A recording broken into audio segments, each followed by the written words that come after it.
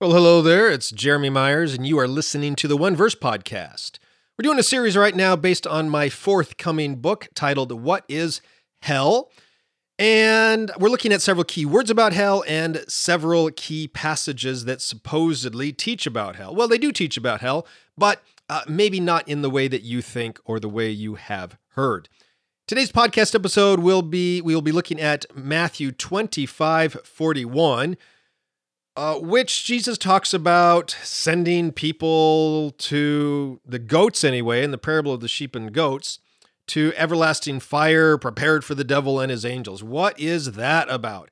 I mentioned in last week's podcast episode when we looked at Matthew 18, verses 8 and 9, that we would be discussing everlasting fire. And so if you were waiting for that, here it is. Now, before we get into the study, if you enjoy these podcasts, if you enjoy some of the other things I put out for free on my blog, one of the ways that you can encourage and support the work that I do is by buying some of my books on Amazon. In a way, you are sort of the sponsor for this podcast. When you buy books, it helps support the work I do. So if I have, about a dozen books available on Amazon, you can sort of pick what themes or topics that you like. And that will really help. If you really want to support the podcast, you can buy multiple copies of the paperback, give them away as friends. Now, if you've already bought all my books, how about leaving a review? That also is encouraging and helpful for me as well. Also, it helps other people know whether or not they want to read the books. So, thank you in any way that you support this work and the podcast. I really, really do appreciate it so very much. And by the way, you probably noticed there's no intro music. I sort of indicated that. If you like this new format, I'm not going to have any outro music at the end either, then let me know. But if you miss the music, let me know that as well so that I can decide whether to include it in the future. Now, this is going to be a slightly longer podcast than normal because we're dealing with such a long and important text. Plus, there's all this background material that we need to understand in order to properly see what Jesus is talking about in Matthew 25:41. Let's begin, though, by reading the verse, sort of the primary verse we will be looking at today. It is Matthew 25:41, and Jesus says this, "Then he will also say to those on the left hand, 'Depart from me, you cursed, into the everlasting fire prepared for the devil and his angels.'" Okay, this is one of the more difficult passages to understand when it comes to the concept of everlasting fire in the Bible. However, becomes a lot more easy to understand, a lot easier to understand when we study it in its context. First 5 rules of Bible study: context, context, context, context, context. And that is definitely the case with Matthew 25:41. The first thing we need to recognize is something that I did point out in numerous previous podcast episodes. And basically, it is the concept that hell is a kingdom on this earth, which is diametrically opposed to the kingdom of God, which is also on this earth. Right? Lots of people think the kingdom of God or the kingdom of heaven is this afterlife experience that, we will only go to when we die or something like that. But that's not what the Bible teaches about the kingdom of God.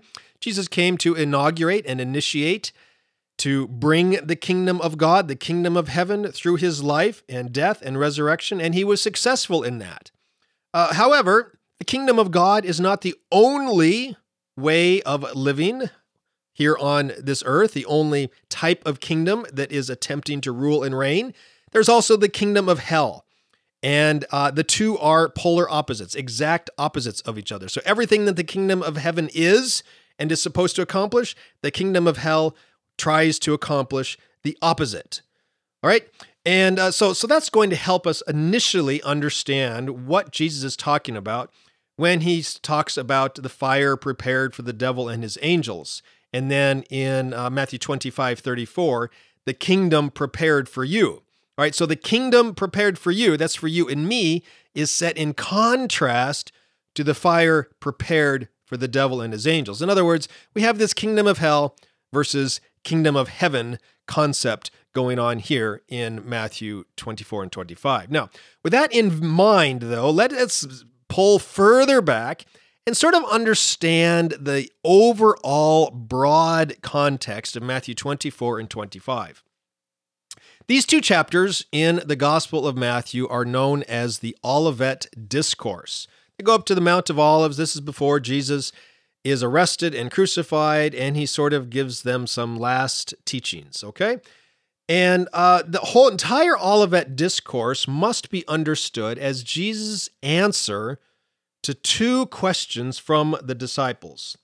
Now, they had just come from the temple in Jerusalem, where Jesus had looked at it, this beautiful, magnificent temple structure, and said that the whole thing would be destroyed. Now, he was primarily talking about his body, but he was also talking about the building itself and everything that it represented.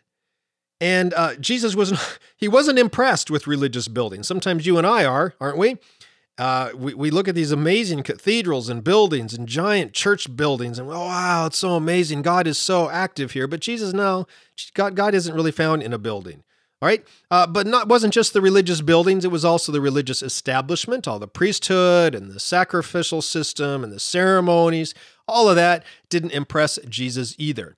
And so one of the reasons that Jesus performed his ministry the way he did is to show that we don't need any of that. You don't need the buildings, you don't need the clergy, you don't need the priesthood, you don't need the sacrificial system. We are the people of God all on our own without all of those trappings that often just get in the way. Okay, anyway, you can tell that's a little bit of soapbox of mine. I've written a whole series of books on that very topic. It's the Close Your Church for Good series of books if you are interested. Anyway, Jesus says the temple is going to be destroyed and everything with it. And so the disciples ask two questions. They want to know, this is Matthew 24:3, when these events will take place and what will be the signs of his coming. What will be the signs of the end of the age when they take place? So they want to know when it's going to happen and how they know. All right. Now, at this point, by the way, remember that the disciples haven't yet grasped the fact that Jesus is going to die on the cross. All right. And he has told them, but they just think he's speaking in parables or riddles or something. They don't think he's literally telling them that he's going to die. So when they ask about the signs of his coming, they are not referring to the second coming of Jesus. Lots of people today make that mistake.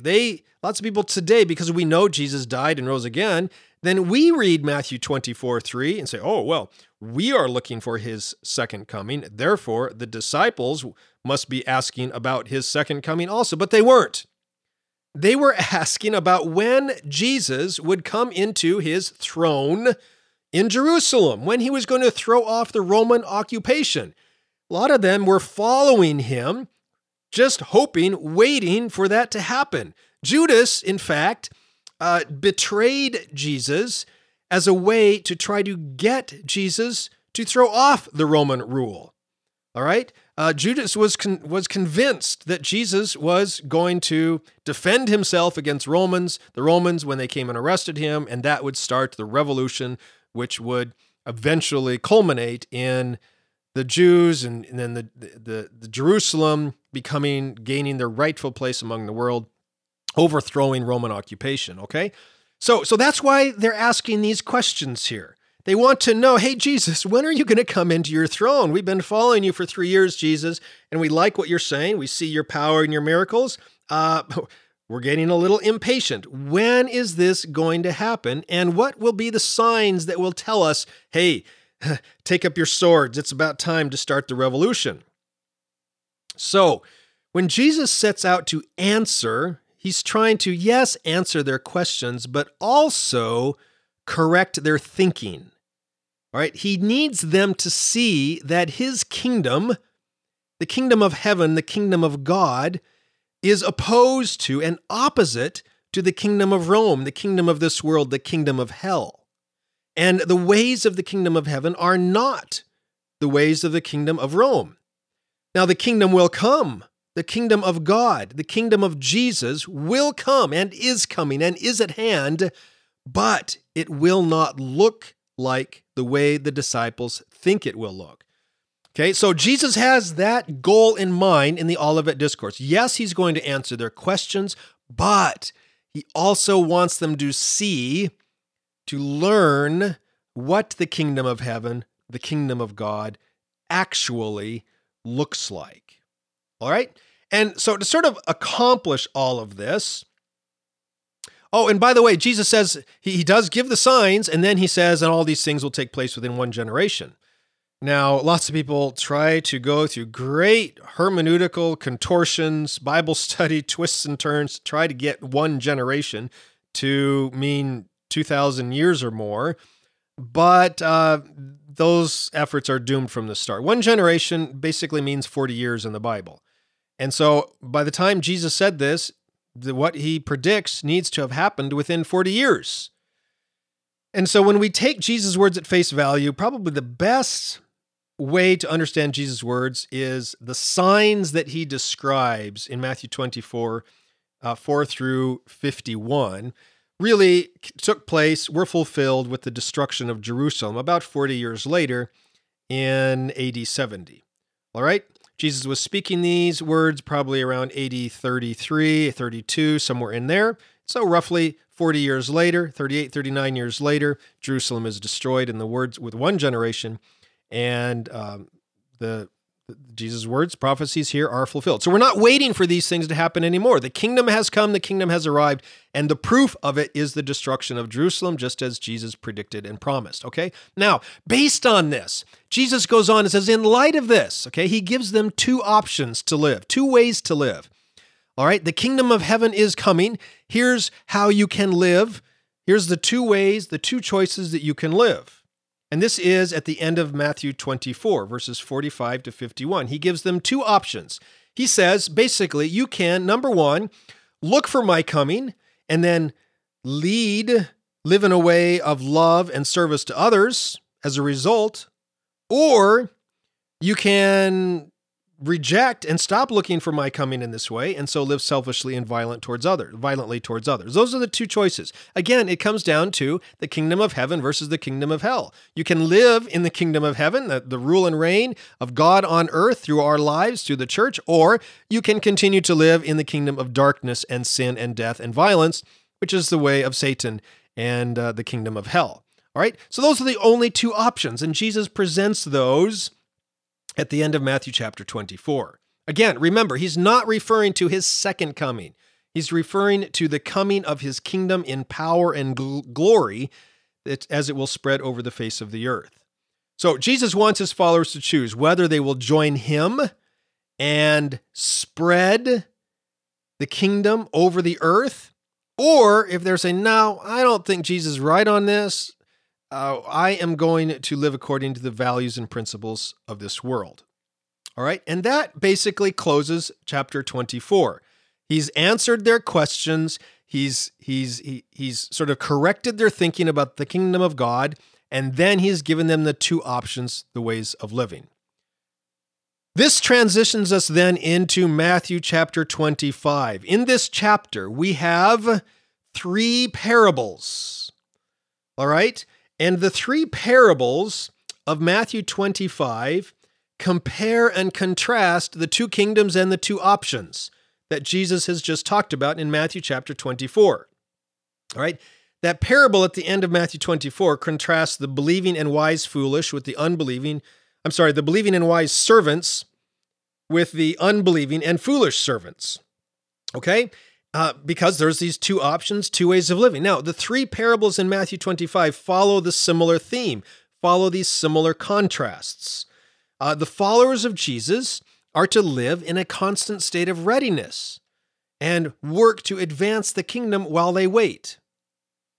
And that's what Jesus is teaching in these parables. The three parables basically reveal what this new kingdom is like and is not like, and how the followers of Jesus can participate in its coming through their beliefs and behaviors. All right, it shows the two ways of living and calls us to make a choice to live one way or the other. Now, here's what's interesting. Lots of people think that all three parables describe life in the kingdom of God, but they don't. It's the first and the last parables describe truths related to the kingdom of God. The middle parable, the parable of the talents, describes truths related to the kingdom of hell, or the kingdom of Rome, the kingdom of Caesar. All right? And if you look in your Bible translations, well, we'll talk about the kingdom of talents more when we get there. Let's start with the first parable, the parable of the wise and foolish bridesmaids, sometimes also called the wise and foolish virgins. All right, so Jesus describes the kingdom of heaven with the parable of the wise and foolish bridesmaids. This is verses 1 through 13. And again, what's the point of this? To show these two groups, one that was waiting for the coming of the bridegroom, and one group was not. One group was ready and lived in light of their readiness, and the other wasn't. And so therefore, when the bridegroom comes, it is those who were ready, waiting, expectant, that they get to participate in the celebration. All right? Now, this parable is not about who goes to heaven and who goes to hell.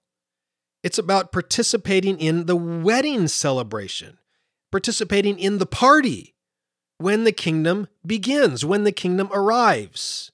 And you can go look and see in the book of Acts, for example, how when the kingdom began to spread upon the face of the earth, not everybody was involved in spreading it upon the face of the earth. Only those who were ready, prepared, and expectant, all right, were allowed to participate, were called, invited to the party of spreading the kingdom upon the face of the earth. All right? So, and this doesn't mean the people who weren't involved, that they are headed to hell or eternal punishment, or going to scream forever in agony for forever and ever in flames of lake of fire, anything like that. People can have eternal life and miss out on the party of life in the kingdom of God. Absolutely they can. Many people do miss out on the party because they're living for themselves, living according to the values of the kingdom of Rome, the kingdoms of this world. All right? It's just as Paul writes in 1 Thessalonians 5:10, whether we watch or sleep, we will live together with him. All right? So it's not, this parable is not about who goes to heaven and who goes to hell. It's about how to participate in life of the party of the kingdom of God. Now, the parable of the talents is next. And again, lots of people think that this is about life in the kingdom of God as well. In fact, many of your English Bible translations will even begin this parable with Jesus saying, now, the kingdom of heaven is like. The thing is, if you have a good, decent Bible translation, it will put those words in italics, meaning they're not in the Greek. Jesus didn't say them. But our English Bible translations often add the words anyway, because they think, well, the first and third parable about the kingdom of heaven, so maybe this second one, this middle one, is also. So they add the words, kingdom of heaven is like, and as a result, the parable has become widely misunderstood.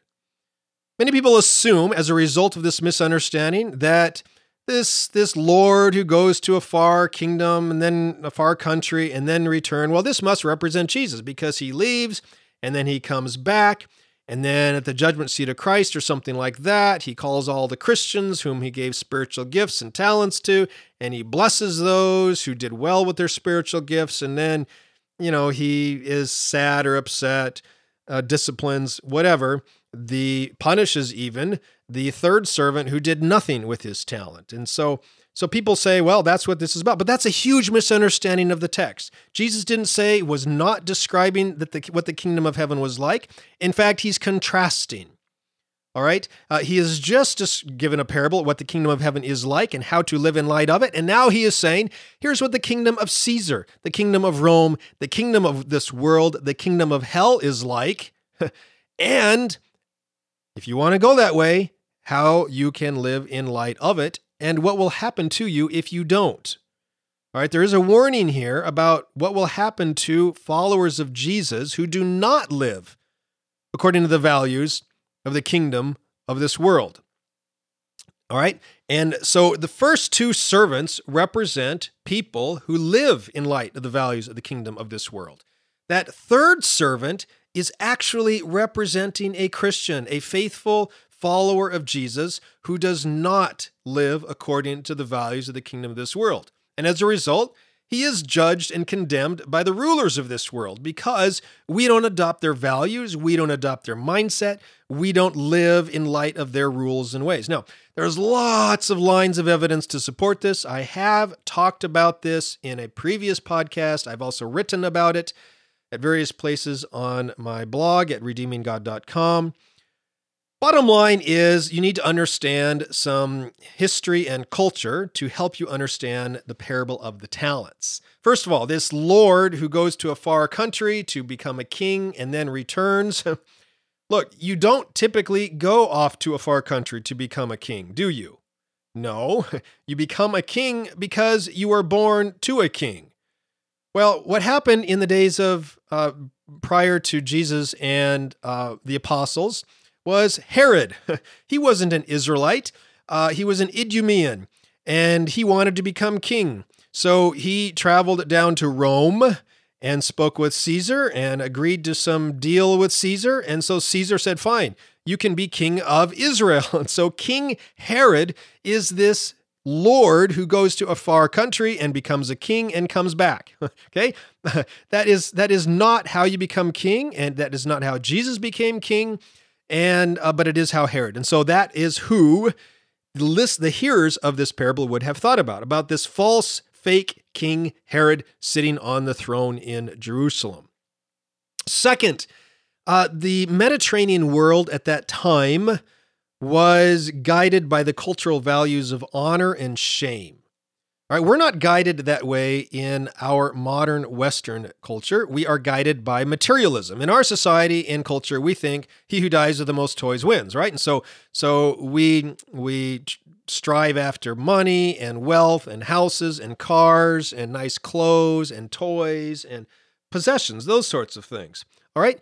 And so that again is one of the reasons that we read this parable wrongly, because the first two servants in the story end up with more stuff. And we value more stuff in our society. And so we say, oh, they're the good guys. But it was exactly the opposite in the Mediterranean world. The Mediterranean world was an honor-shame culture. They were not a materialistic culture. And an honor-shame culture typically had a zero-sum economy, which means that there's only so much material possessions to go around. And ideally, it should be divided equally among everybody. What that means, though, is that if one person gains more, then they only do that by causing other people to have less. In other words, if you get more, it's only because you stole it or cheated someone out of it who should have had it instead of you. And so that was very shameful behavior. If you get more, if you become rich, you did it by stealing from your countrymen, from your brethren. And it was greedy. It was shameful behavior. It was not the way you were supposed to live. Nevertheless, some people did, such as kings and tax collectors and others. All right? And so that helps us also understand what is going on here. So the kings often operate this way. They often take more for themselves and have banquets and collect taxes, all sorts of things. And so it's shameful behavior, but what can you do about it? Because they're the king. They have the soldiers to protect their shameful behavior. And then they also claim divine right to do this. We're God. Oftentimes Caesar thought he was God or something. And so you had to do it. You had no choice. Nevertheless, it was shameful for the person to do it. But how do you gain clout, and how do you become important in a society and culture like that? Well, you become friends with those who steal from others. And how do you do that? Well, you steal from others also. That's what these first two servants do. And as a result, they are praised and given positions of honor and privilege in this king's, in the rule of this kingdom. This third servant, though, what does he do? He's given 1 talent and he returns 1 talent. He behaves honorably. But does the king like what the servant has done? No. And so he is condemned, he is judged, he is cast out to where there's weeping and gnashing of teeth. What does that mean? It means he doesn't get to participate in the party of the kingdom of this world. He gets overlooked, neglected, despised by those with power, those with money. He misses out on their party. you see the similarities now between the ending of this parable and the ending of the previous parable with the 10 bridesmaids? Jesus is saying both kingdoms, the kingdom of this world and the kingdom of heaven, both have parties. And you can pick which party you participate in. All right? You can participate in the party of the kingdom of heaven, or you can participate in the party of the kingdom of this world. You cannot participate in both. You must pick and choose. Just goes back to these two choices Jesus was talking about in Matthew chapter 24. Are you going to live according to the ways of the kingdom of this world or according to the ways of the kingdom of heaven? All right, so that's the second parable. The third parable then now wraps it all together, circles back around, returns to the concept of these two choices and the kingdom of heaven and the kingdom of this world. And this is the parable of the sheep and the goats. All right, this is the final parable. And Jesus is basically saying, look, even though you might be despised by the kingdoms of this world, right? Don't worry about that because God will despise and reject them, right? And if you are despised by the kingdoms of this world, don't worry, God will not despise or reject you. All right, the values and behaviors of the two kingdoms, remember, are diametrically opposed to each other. And so that's what the parable of the sheep and the goats represent. You're going to make your choices, but then God is going to be the one who finally decides who gets blessed and honored and who does not. All right, so in this final parable, Jesus reveals that he's the shepherd king, the Son of Man, shepherd king. He is the one who ultimately decides which of his servants worked for the kingdom of heaven and the kingdom of earth, of this earth. The parable of talents showed that the kingdoms of earth praises those who steal from the poor and give to the rich.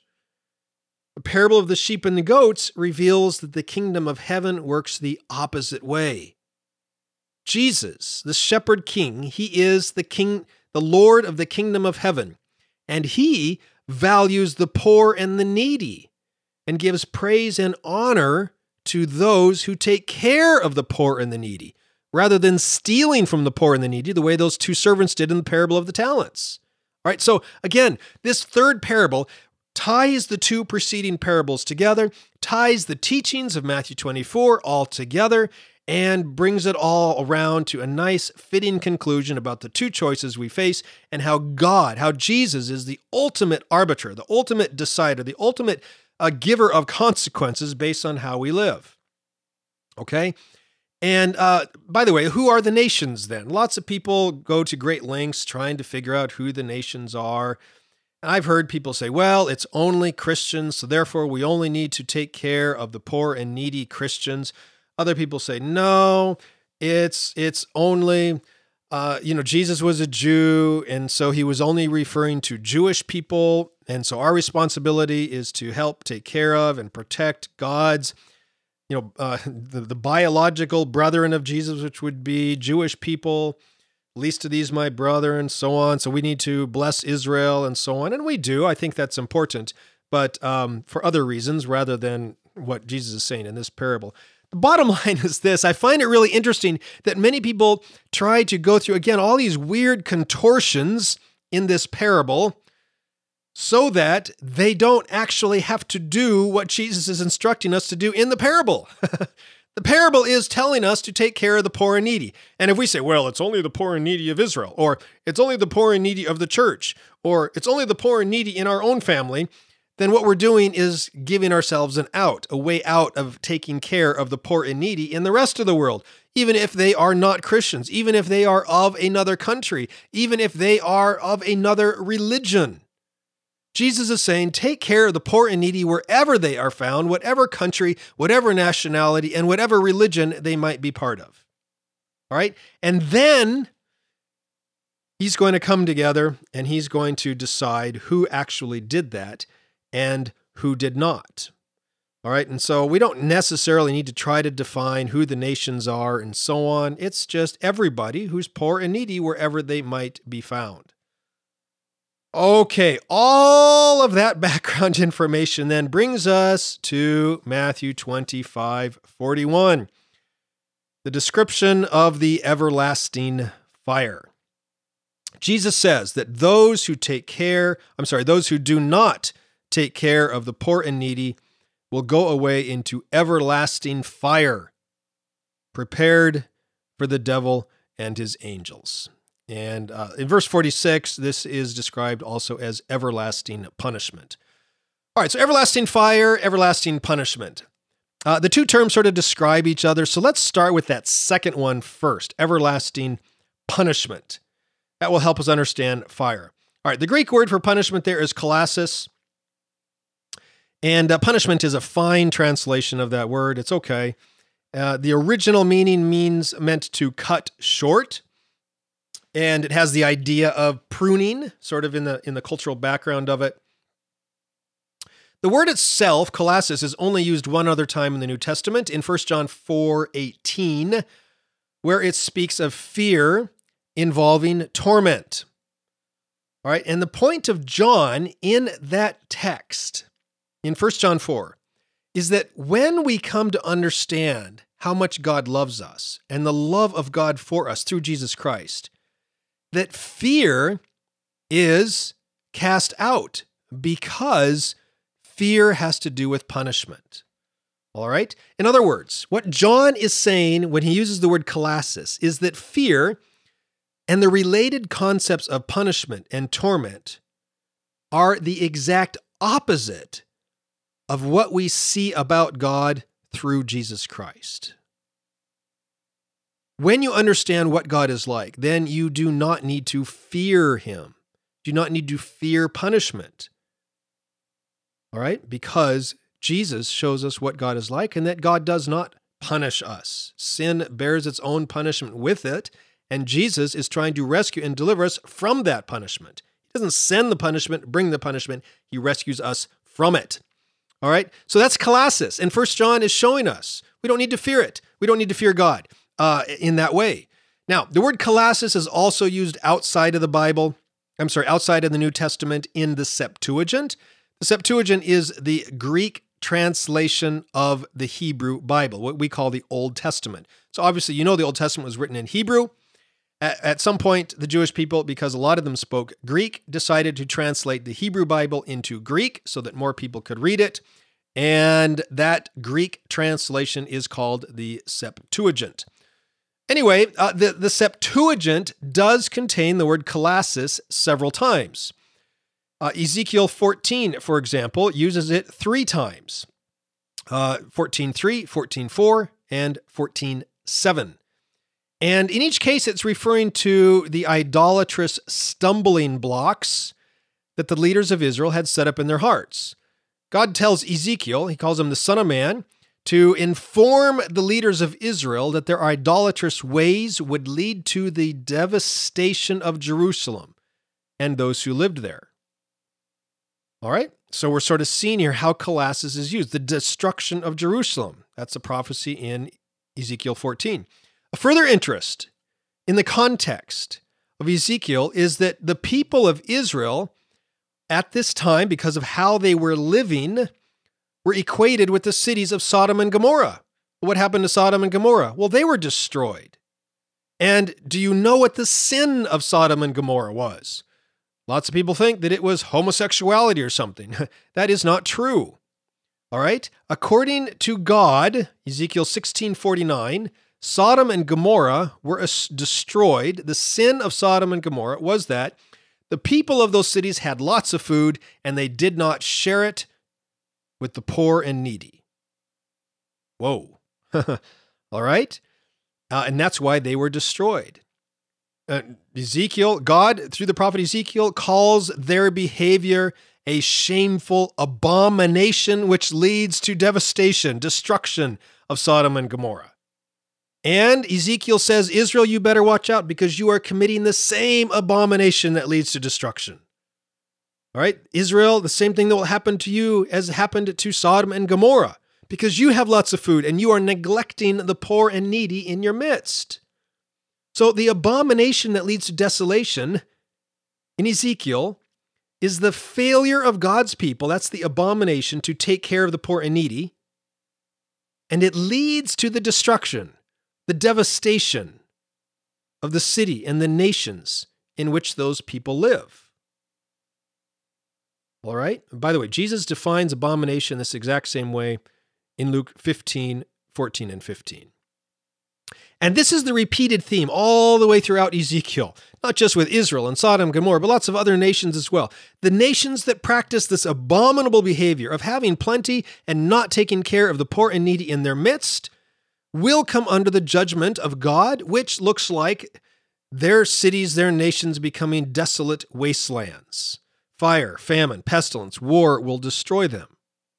And sometimes this destruction is called everlasting destruction or everlasting desolation. For example, look at Ezekiel 35:9. Okay? All of this then, and the word colossus is used in those instances. Okay? So all of this then helps us understand Jesus with the parable of the sheep and the goats when he talks about everlasting colossus, everlasting destruction, everlasting desolation. I don't really like the term everlasting punishment, but that might be fine as well. The nations are brought before Jesus so that he might determine which nations took care of the poor and needy in their midst and which did not. And when Jesus talks about that, I'm convinced he has Ezekiel, the prophet Ezekiel passages in mind. Therefore, notice what this means. The everlasting punishment that Jesus talks about here in Matthew 25, it's not everlasting torture in the pit of burning, flaming hell for all eternity, right? No, the historical, cultural context from Ezekiel, from 1 John, from elsewhere, it's referring to the temporal destruction, desolation, devastation that comes upon nations when the people of that nation do not take care of the poor and the needy in their midst. Now, notice something else, and this is extremely significant. Even though some nations are destroyed in this way, they don't stay destroyed forever. Ezekiel goes on, for example, in Ezekiel 16, to talk about how even though some of these nations are destroyed, they will be redeemed. They will be restored to their former places. So what is destroyed? It's their wicked, selfish, greedy ways that are destroyed. The nations themselves, though, as geographic and political entities upon the earth, they are redeemed and they are restored so that they can, as resurrected nations, continue to carry out God's plan and purposes for them upon the earth. How? Taking care of the poor and needy in their midst.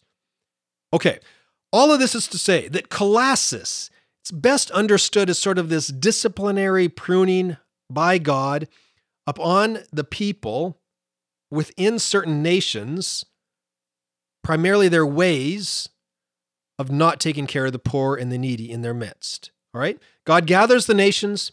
This is what Jesus is teaching, Matthew 25, parable of the sheep and the goats. God gathers the nations and separates the people within the nations, one from the other, for judgment.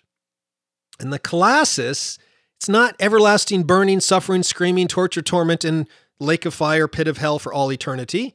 No, it's a temporal destruction upon their ways and upon the towns and cities of a nation, so that those who survive might turn from such shameful and selfish behavior and start doing what God wants, which is to look at the poor and needy in their midst. And as that happens, God will restore, redeem, resurrect those nations to their place in this world. Now, here's the thing. How do these nations know how they are supposed to live as God wants? I mean, how did Egypt or Babylon or Israel or even the United States or Canada or Great Britain or South Africa or India or wherever it is you might be living, how do the nations in which we live know that they're supposed to be taking care of the poor and needy in their midst? Here's how, and this really comes down to the point of the parable as well. Our nations learn this by watching and learning from the disciples of Jesus Christ and how we live. Okay, such behavior, generosity towards the poor and needy in our midst, cannot be accomplished through laws or courts or presidents or Congress or any other type of ruler. You cannot legislate generosity. Such things are learned only as individual followers of Jesus Christ and communities of Christ followers take care of the poor and needy in their midst. Not just their own Christians, but the people in their own towns and their own communities and their own families. And as the world watches, as the nations see, they realize, oh, this is how we can take care of the poor and the needy. Now, if we don't do this, then we ourselves lead our nation astray. It is we who are the unbelieving and foolish servants, and it is we who lead our nations into destruction, because we are not showing them God's way of living on this earth. All of this helps us then understand, because that was the everlasting punishment, everlasting colossus. Now it takes us back to this concept of everlasting fire. Basically, the everlasting fire is this refining fire. It comes down upon nations when they're not living the way God wants, so that they can learn to live the way God wants. And so that the way the evil and selfish and greedy ways they were living is burned away to nothingness. And only the gold and silver and precious stones of righteous living remains. Look, when nations like Sodom and Gomorrah or Israel and Samaria refuse, or United States and Canada or Great Britain, whoever, refuse to tend to the needs of the poor, then Bible says we come under the purifying discipline of God until our greedy, selfish ways get burned up with fire. It's not talking about sending people to hell to burn forever, all right? It's talking about the ways of this world getting burned up in favor of the ways of the kingdom of heaven. Now you might say, yeah, but Jeremy, it says fire for the devil and his angels. Yeah, it does. Okay. And again, this is just contrasting the kingdom of God for the followers of Jesus, the fire of the kingdom of Satan, of hell, for the devil and his angels. And I think the best way to understand that, remember, is that Satan is the ruler of this world. We read in Ephesians and 1 Corinthians and other places that Satan is the god of this age, the spirit of the air that is at work in the sons of wickedness. And so Satan is the accuser, the slanderer. And this world is guided or directed by this spirit of accusation and slander. And that is how the world rules and operates and functions. I've written a lot about that in a couple of my books, this mimetic theory, sort of. And you can go read some of those in The Atonement of God and also primarily in my book, Nothing But the Blood of Jesus.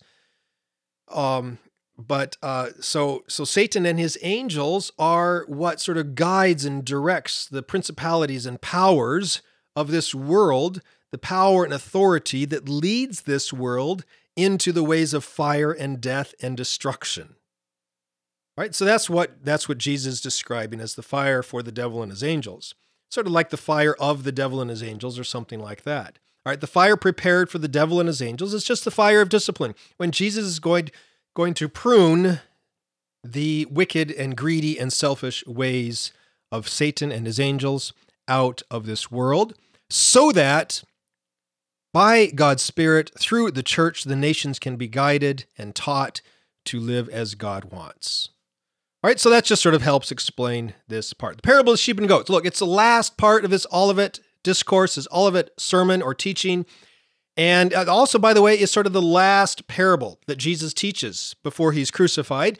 And so I think we could even say that this final parable summarizes all of the other parables as well. All the parables that Jesus told lead us up to this point, show us how to live, tell us, look, it's up to us, Christians, to lead the world into the way we are supposed to live. And that just brings us to the application of the Olivet discourse and this entire passage. How are you going to live? How does Jesus want you to live?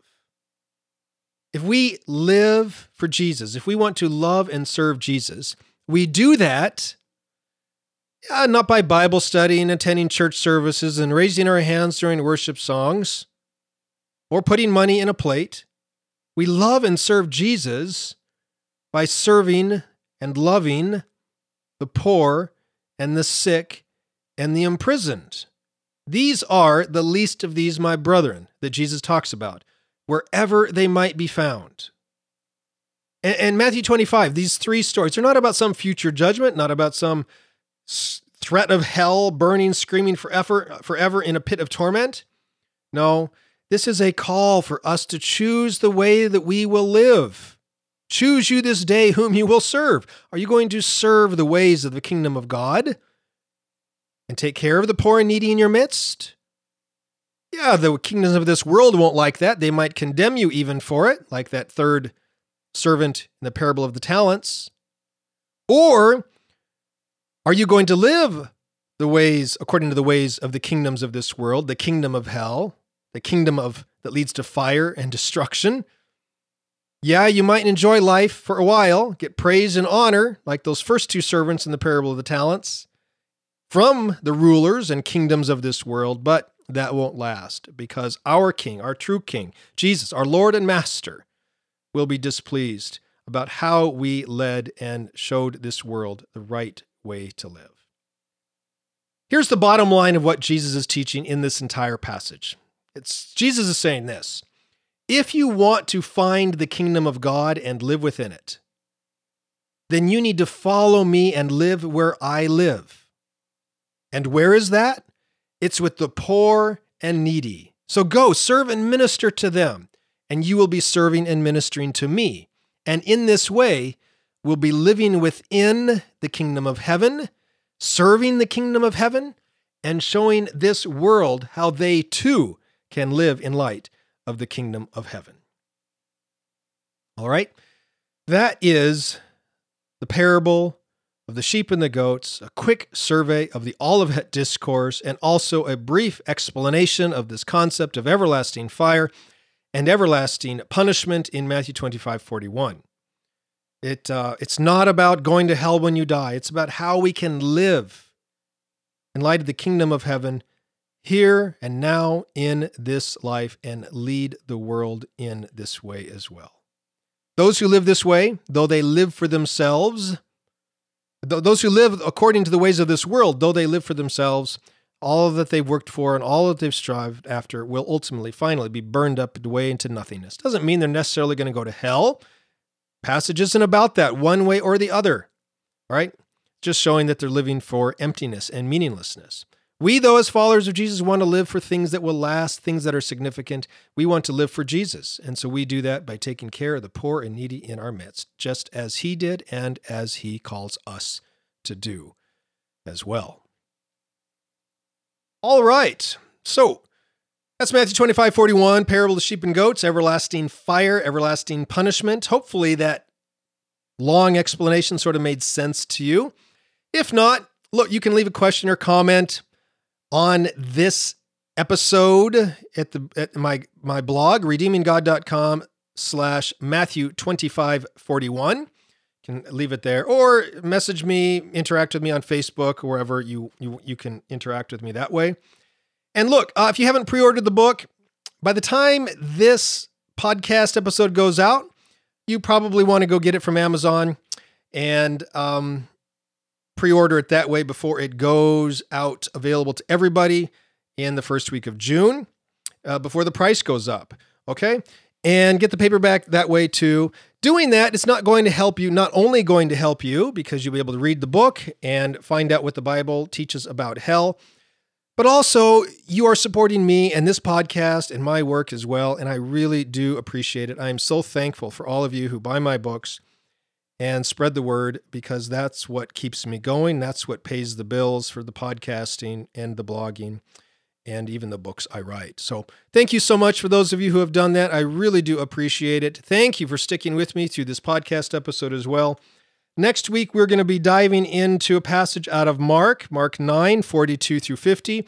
After that, for those of you who have been waiting for it, we'll be talking about the rich man and Lazarus out of Luke chapter 16. So you don't want to miss those two podcast episodes as we continue to talk about various passages from the Bible that teach about hell. We'll be looking at what they mean, what people think they mean, and how I understand them in light of Jesus Christ and Him crucified.